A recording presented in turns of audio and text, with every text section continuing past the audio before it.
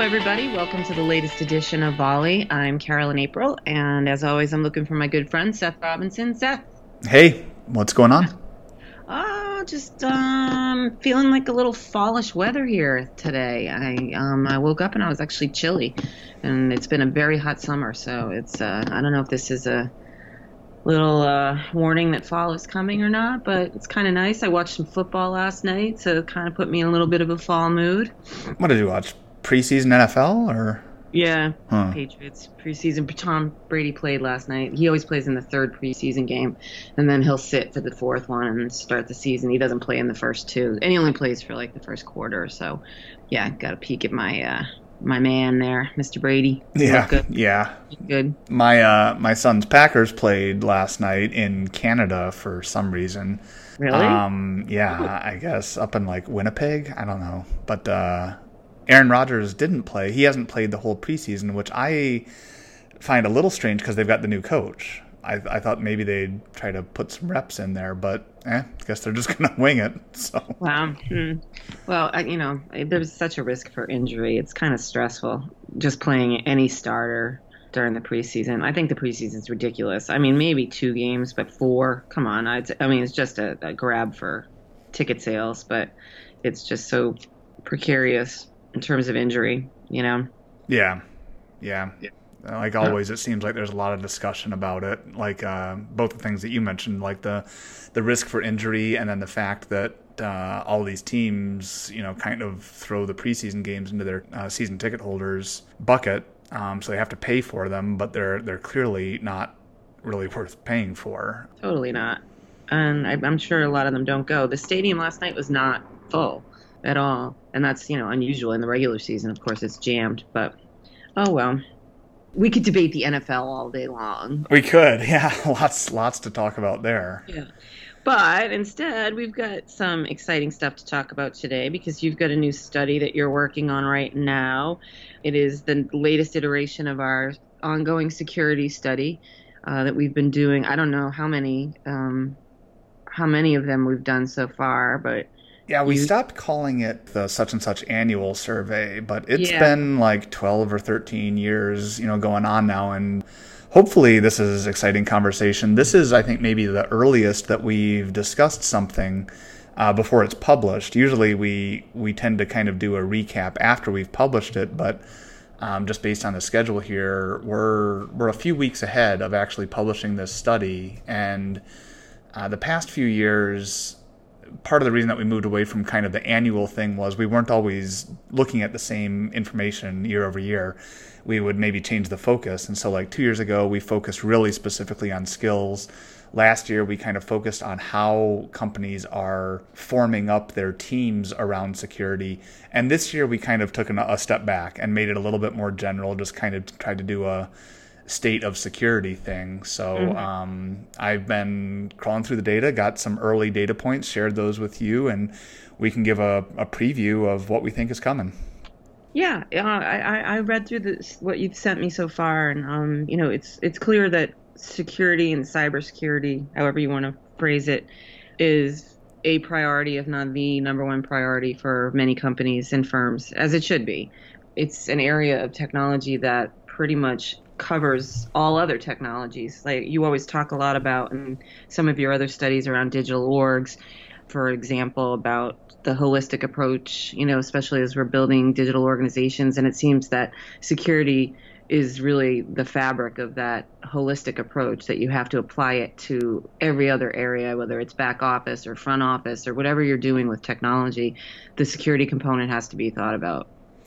Yeah, and I think what makes it really interesting these days is kind of like technology itself is moving more into lines of business. And we see line of business people purchasing technology. We see them trying to implement it. We see them wanting to integrate it. That falls back kind of to the IT team. But technology is becoming more ingrained in business operations. And I think security in particular is becoming really critical to business operations. So we talk about it as a component of IT, and for a long time I think that's the way it was handled.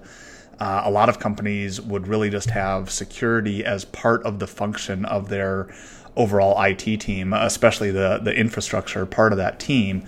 But we're seeing it now pull out more and more. And so obviously, all the Fortune 500 companies, a lot of really large companies will have a CISO, someone whose entire job is looking after security, and that person will often have a team reporting to him or her.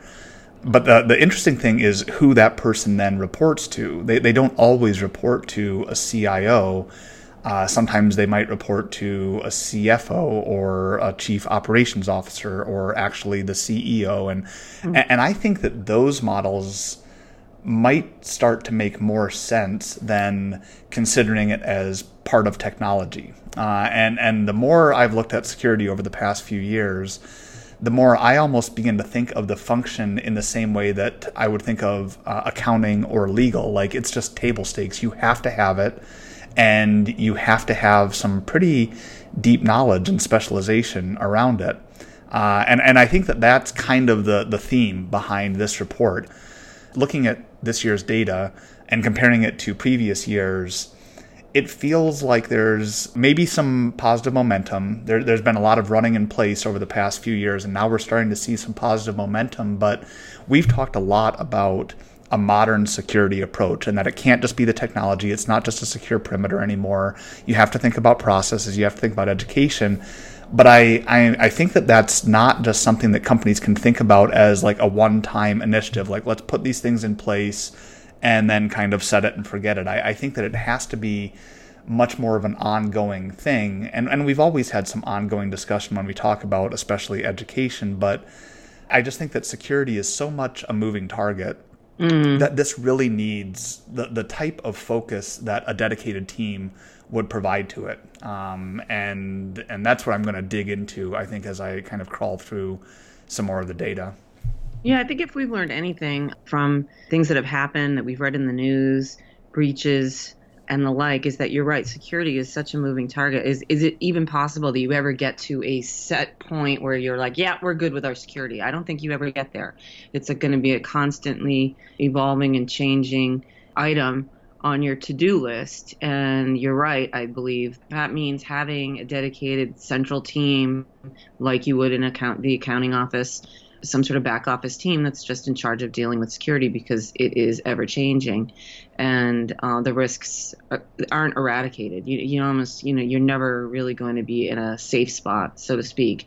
There'll always be something else that's out there that's ahead of where you are, and it needs to be constant. And I like that you emphasized in what you've done so far, the fact that it isn't just about the technological things that you put in place to secure your organization, but it is really a lot about process, and it's a lot about getting the workforce up to speed. And that's a constant need. There'll be new ways to train people. There'll be new employees who enter your organization that you need to get up to speed, and then there just needs to be process put in place to make sure that people are doing the things that they're supposed to be doing. Yeah, and I think that those two things, when you start thinking about building a security team, are what really start to dictate what that team looks like and who's on that team and the types of skills that you bring to the table. So I've got some data in this year's report about how companies might view their center of security operations. And I think that topic is still so new that a lot of companies might be confused by it. We saw a lot of change year over year, where I really don't think there's been that much change in the market. So I think companies are generally confused about what that means and what that looks like. But the one thing that's been consistent is companies believe that their center of operations for security is internal. It's based with internal employees. And I think that probably a lot of that is coming out of larger companies that have significant IT teams, and they're beginning to carve out that security function. I think as this concept evolves, we're going to see maybe a desire to have some internal expertise, but the definite need to leverage external expertise as well. And in a lot of cases, especially for smaller businesses, use that completely. Like a managed security services provider is going to be the center of operations there. And actually, Right. in the IDC data that I collected, they believe that managed security services are going to be the fastest growing segment within security spending. So I think that's really good news for a lot of companies that are out there. I think the flip side of it is, and this might be true for all kinds of technology firms out there, that as technology has become more important, as the level of technology awareness has risen, in the past it might have been okay to kind of know a little bit about technology, and even by knowing a little bit, you could outpace a lot of your clients and you could install things and get them up and running to a state where they never could before. But I don't think that we're in that space anymore, especially with security. I think that knowing just a little bit about security probably isn't enough to be that center of operations and really driving all of the complex issues that come, especially when we move into like process and education. Yeah, well, knowing a little can be dangerous, right? Right. You mentioned the need for third parties for a lot of small companies, because I was going to bring that subject up, because a lot of SMBs obviously do not have a centralized security team. They don't have an IT team, a lot of these folks. So understandably, how do they deal with their security needs? And they're either not doing a great job with it, or they're looking to an external party to help them with it. And a study that I'm working on right now, which we'll discuss on our next volley, I believe, is just my annual State of the Channel study. And one of the questions we asked was, of the solutions and services that companies, these channel firms, offer today, where do they expect the largest growth over the next couple of years? And it is not surprisingly in the security area. So this is definitely where a lot of the third parties are doubling down on the security services that they offer. And hopefully they have the breadth and depth of a specialist in security to be able to offer their customers not just a little bit of knowledge, but the full array of knowledge. Right. Yeah, it'll be interesting to see how it evolves. I think a lot about the smallest companies out there, maybe, 10, 20, 30 people. Mm-hmm. And if we're comparing security to legal or accounting, those companies probably don't have an accountant on staff, or they don't necessarily have a lawyer on staff. That would come as you get up to maybe 100 people or somewhere around there. But they're going out and having a firm on retainer or something that's obviously got deep knowledge, in that type of thing. So if you start to think that security is similar to those fields, it doesn't quite track that you would go out and just get sort of a generalist jack of all trades IT person that would also handle your security. Like if it's that important, if it's that critical to business operations, it's going to have to be someone with that deep level of knowledge. Yeah, agreed. My fear, and this is mostly anecdotal, but I've talked to a lot of people about this, is a lot of very small companies don't feel that they're that vulnerable. They read the headlines and think about, oh, these data breaches and these things that are horrible, that that the malicious actors out there who are going after large corporations, they would never target me. But unfortunately, the large corporations can weather the storm. It's if a smaller company is impacted, they're out of business. And I don't think that a lot of these very small companies think that way. They don't understand. They feel like they'll never be a target. And we had John Tippin on from Datto a few volleys ago, and he was talking about, remember, it's not that they're targeting these individual small businesses, but they'll target a managed services provider who is running the network for all of these small companies, and that's how they gain access to a large ecosystem of small companies that they can target. So I think there's a lot of education that has to take place so that these small companies don't feel like they're immune. Yeah, we've tried to talk a lot about the cost of security breaches, and we've tried to break it down using some data from Ponemon and a few other places to not just use kind of the average cost of security breach, which really gets skewed by the large companies, gets up into the millions. And that, I think, can tend to make a smaller firm think, well, this isn't important to me. But if you get down to even just that per seat cost, and if a small company looked at that and said, okay, if I had a breach and I had, this kind of impact, per seat, or the type of impact on my revenue that would be equivalent to, these larger firms, I can't recover from that.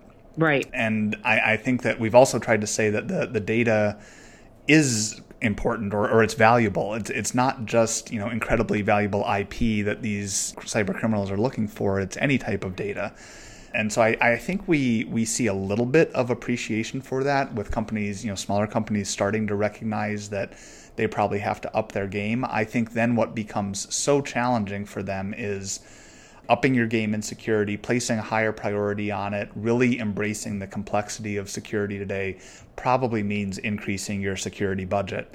And not only is that really difficult for small companies to do, to increase any parts of their budget, but it's just a completely different mindset from what technology budgets have been for a long time. A lot of companies have viewed IT as more of a cost center, and so they're trying to keep that budget flat, or they're trying to reduce it as capabilities improve and still get the same technology out of a lower budget. But I think with security, that can't quite be the way, that companies really have to start thinking about, whatever percentage of annual revenue was spent on security in the past, that percentage has to go up, and they have to invest more in building some kind of a robust security posture that, to your point earlier, is probably never going to get there completely, but it has to at least kind of improve the level of satisfaction, and it has to reach the risk tolerance of the organization, but it has to be a little bit better than today. Yeah, I mean, it sounds like this, like many other things, has to be a real top-down priority. So you've got to get the business owners and the line of business department owners and heads to be the ones that prioritize security.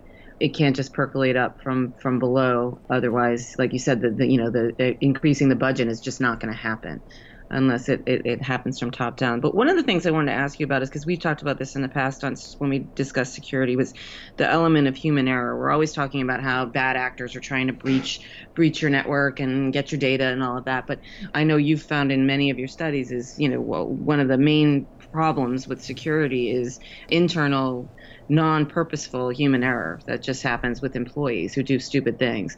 Is that something you still see as one of the main hurdles for any company being able to feel like it is secure?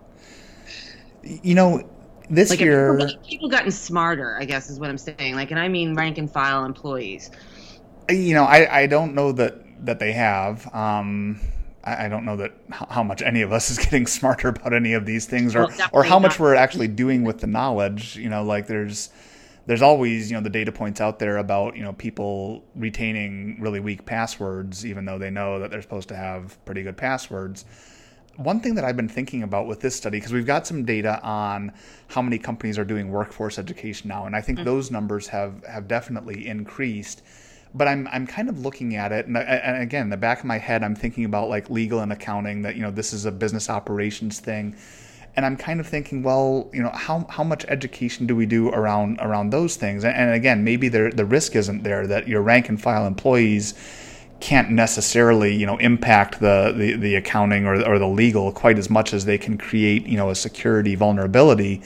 But I wonder if companies are starting to see some diminishing returns on that, because as many companies as are performing workforce education, we still don't see tons and tons of companies saying that they feel like it's effective. And so it may become a thing where you have to do it. It's table stakes, especially if you're going after some kind of cyber insurance or whatever. You may have to provide that and show proof of that, and maybe show some metrics around it.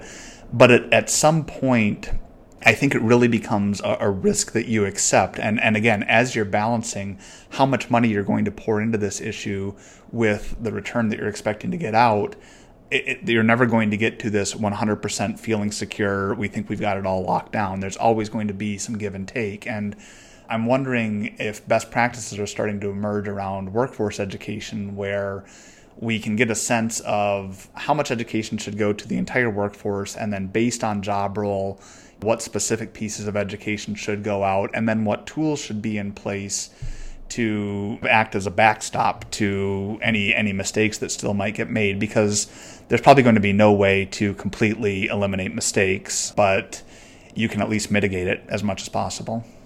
Well, I think that just kind of brings us full circle to the fact that security is a moving target, and it will remain so, whether it's with the people who work in your workforce doing stupid things, or whether it is somebody on the outside who's trying to do a grab for your data, or whatever it happens to be. It's well, it'll keep people employed who work in the security area. Let's just put it that way. So that's the positive, I suppose.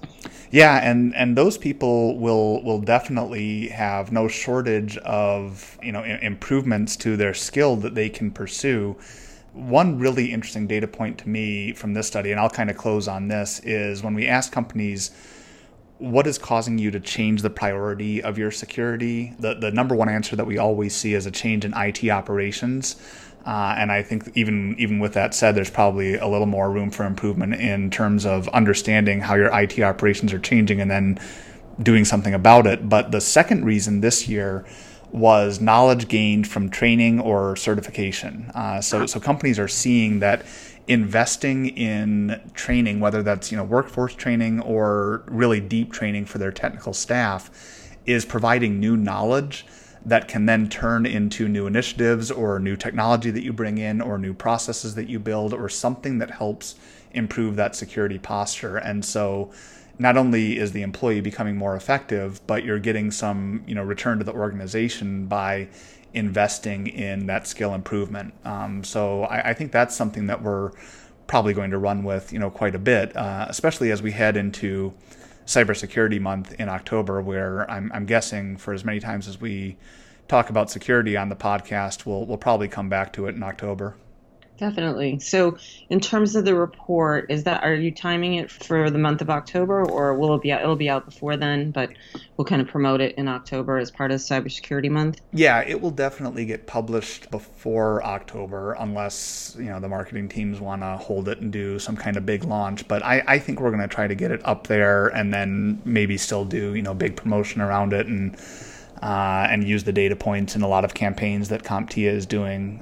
So yeah, I expect that certainly by the beginning of October, people could go to CompTIA.org, and it should be one of the first things up there on Insight and Tools. And so keep an eye out and go check it out.